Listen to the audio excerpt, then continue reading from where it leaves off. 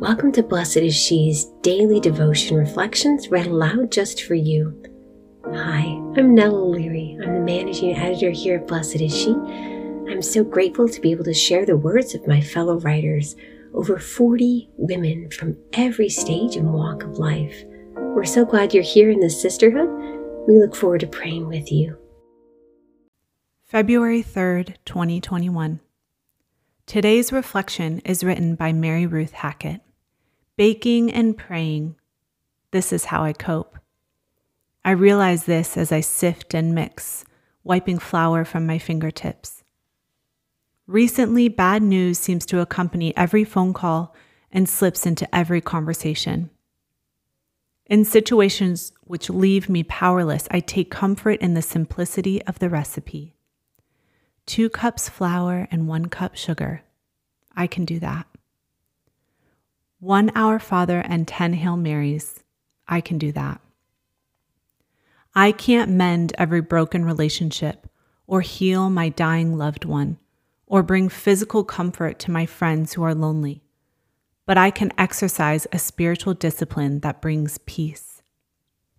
The past 12 months have provided ample opportunity to reflect and discover our own coping mechanisms.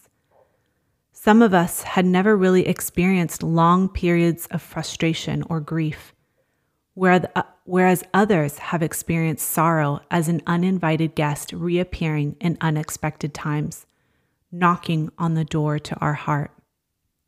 The trials this past year have been sufficient to push most of us towards a coping mechanism of some sort.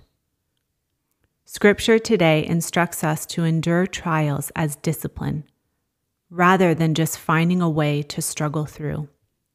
As a parent of 4, I have much practice with the word discipline.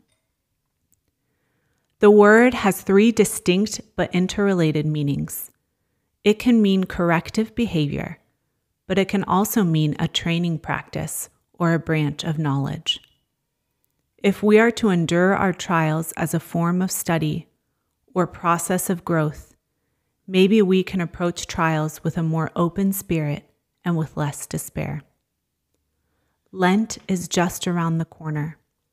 As it approaches, I encourage you to intentionally reflect on your own current coping strategies and whether these strategies help you to exercise spiritual discipline in your trials.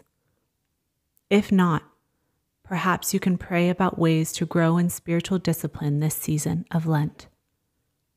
It would be beautiful if we could all receive the peaceful fruit of righteousness as a reward for our endurance. Lord, we thank you so much for this day and for this sisterhood.